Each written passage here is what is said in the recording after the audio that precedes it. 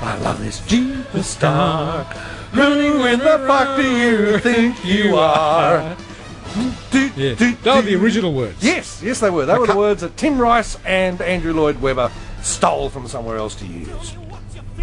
So, boys and girls, welcome along to the Vinyl Lounge's 11th nail-up day. 11th, isn't that amazing? We've done 11 nail-up days. That's 11 years worth. And we haven't run out of material for nail-up day yet. It is the most holiest of days in the calendar of Christianity. Don't we just repeat the first show? Yeah, basically.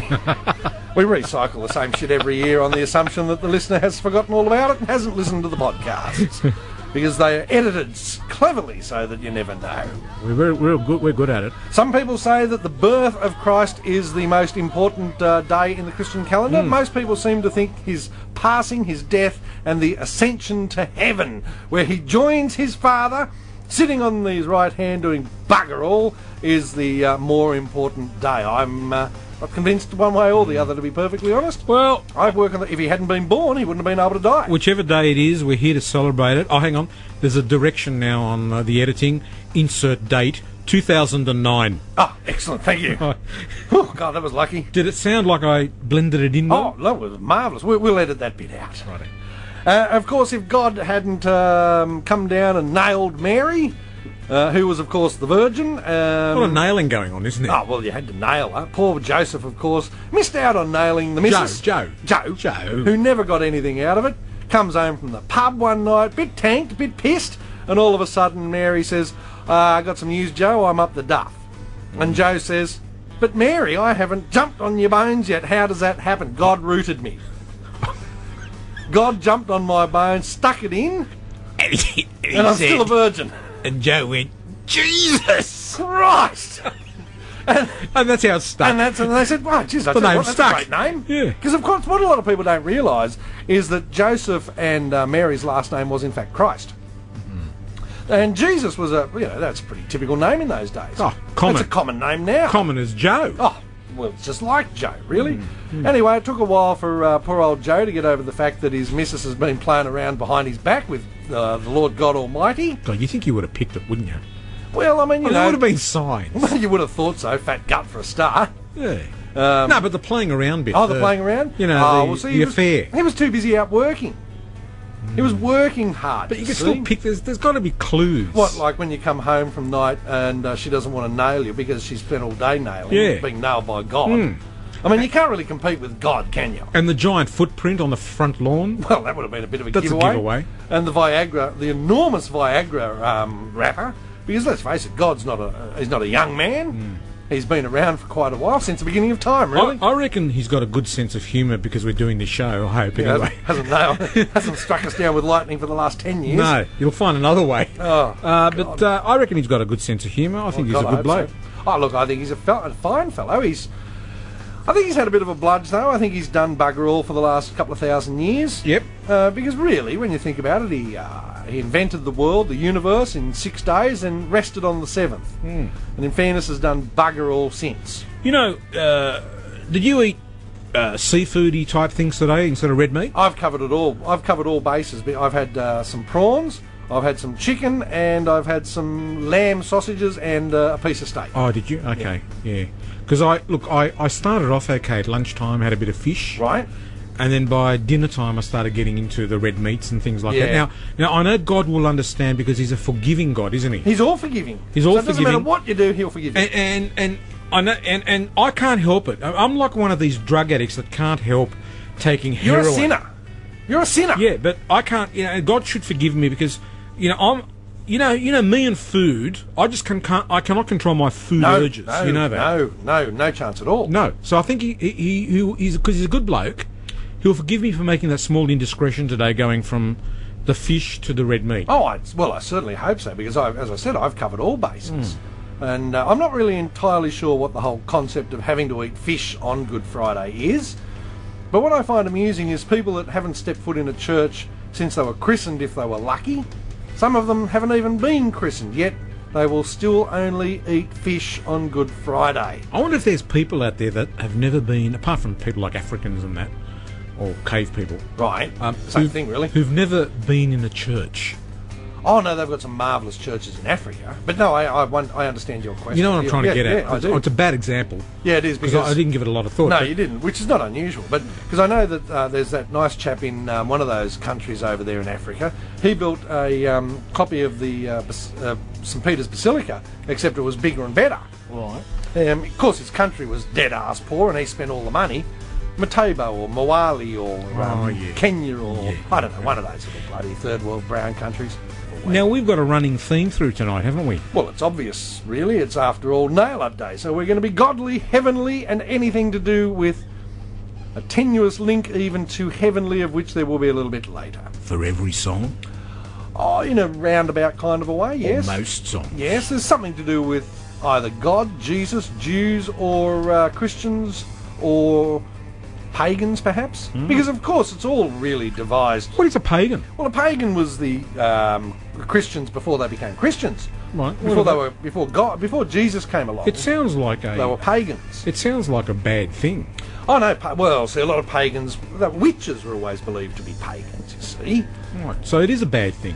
Oh no, they're at peace with the world and the heavens and nature, and they run around naked and sing songs and light fires and cast spells, and traditionally they're slightly overweight, middle-aged, ugly people, sadly, Right, every time I've seen it on television. Are they recreating it now? Are there pagans they're around still now? pagans. But of course, so much of Christianity and the church has come from paganism, i.e. the altar. Oh, So the altar was a pagan symbol where they used to sacrifice virgins. But they don't do that there in churches now, do they? Well, I think they do on occasion. You get married in front of the altar. Same thing, really, Well, isn't it's it? the same thing. You're sacrificing a virgin. Yeah. And of course, Or the you Pope's had it. think, or you think you are. Well, yes, you're probably... Well, you used to be, I think. I don't think you do anymore. Hence the phrase, I can't wait home to chopper. Exactly. Can't wait to get home for the wedding night, which is a bit silly because you're so pissed from the wedding night you can't possibly porker, and vice versa. So you're buggered there. But no, God is all-knowing, all-encompassing, and all-forgiving. So remember, boys and girls, doesn't matter what you do on earth, as long as when you get there, say, sorry, you're in. You know the all-knowing thing? Yes. I get a little worried about that. Oh, yes. Because it's sort of like an eavesdropper. Well, it's a bit Big Brother-ish, isn't it? It's a bit sort of 1984. CCTV cameras everywhere. Exactly. Well, because he's looking down upon us, and you've got to remember, we are the only beings in the entire universe. Now, quite why he created the rest of the universe, I'm not sure. I suppose so we had something to look at when we looked up to the skies. He might have gotten a deal on something and just needed to fill it up. Yeah, well, I was just thinking about that, because you look up at the skies from Earth. Because it doesn't cost extra to build space, does it? Oh, well, I think if you're going to go and build a whole new galaxy, I think that's fairly expensive. Yeah, with all the matter everywhere. Yeah, there's a lot of matter that has to be used up. Could have had spare matter lying around.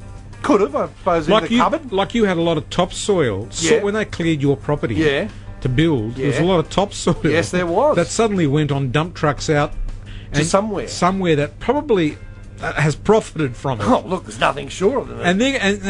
And they're going to say to you, after they finish your house, they're going to say to you, now we're going to do the landscaping, if you like. And you'll need some topsoil. Yes, that you buy back. So not only did I have to pay to get rid of it, and pay to get it back, and buy it back, I probably had to pay for the storage of it somewhere along the way as well. That's it. So maybe God decided, look...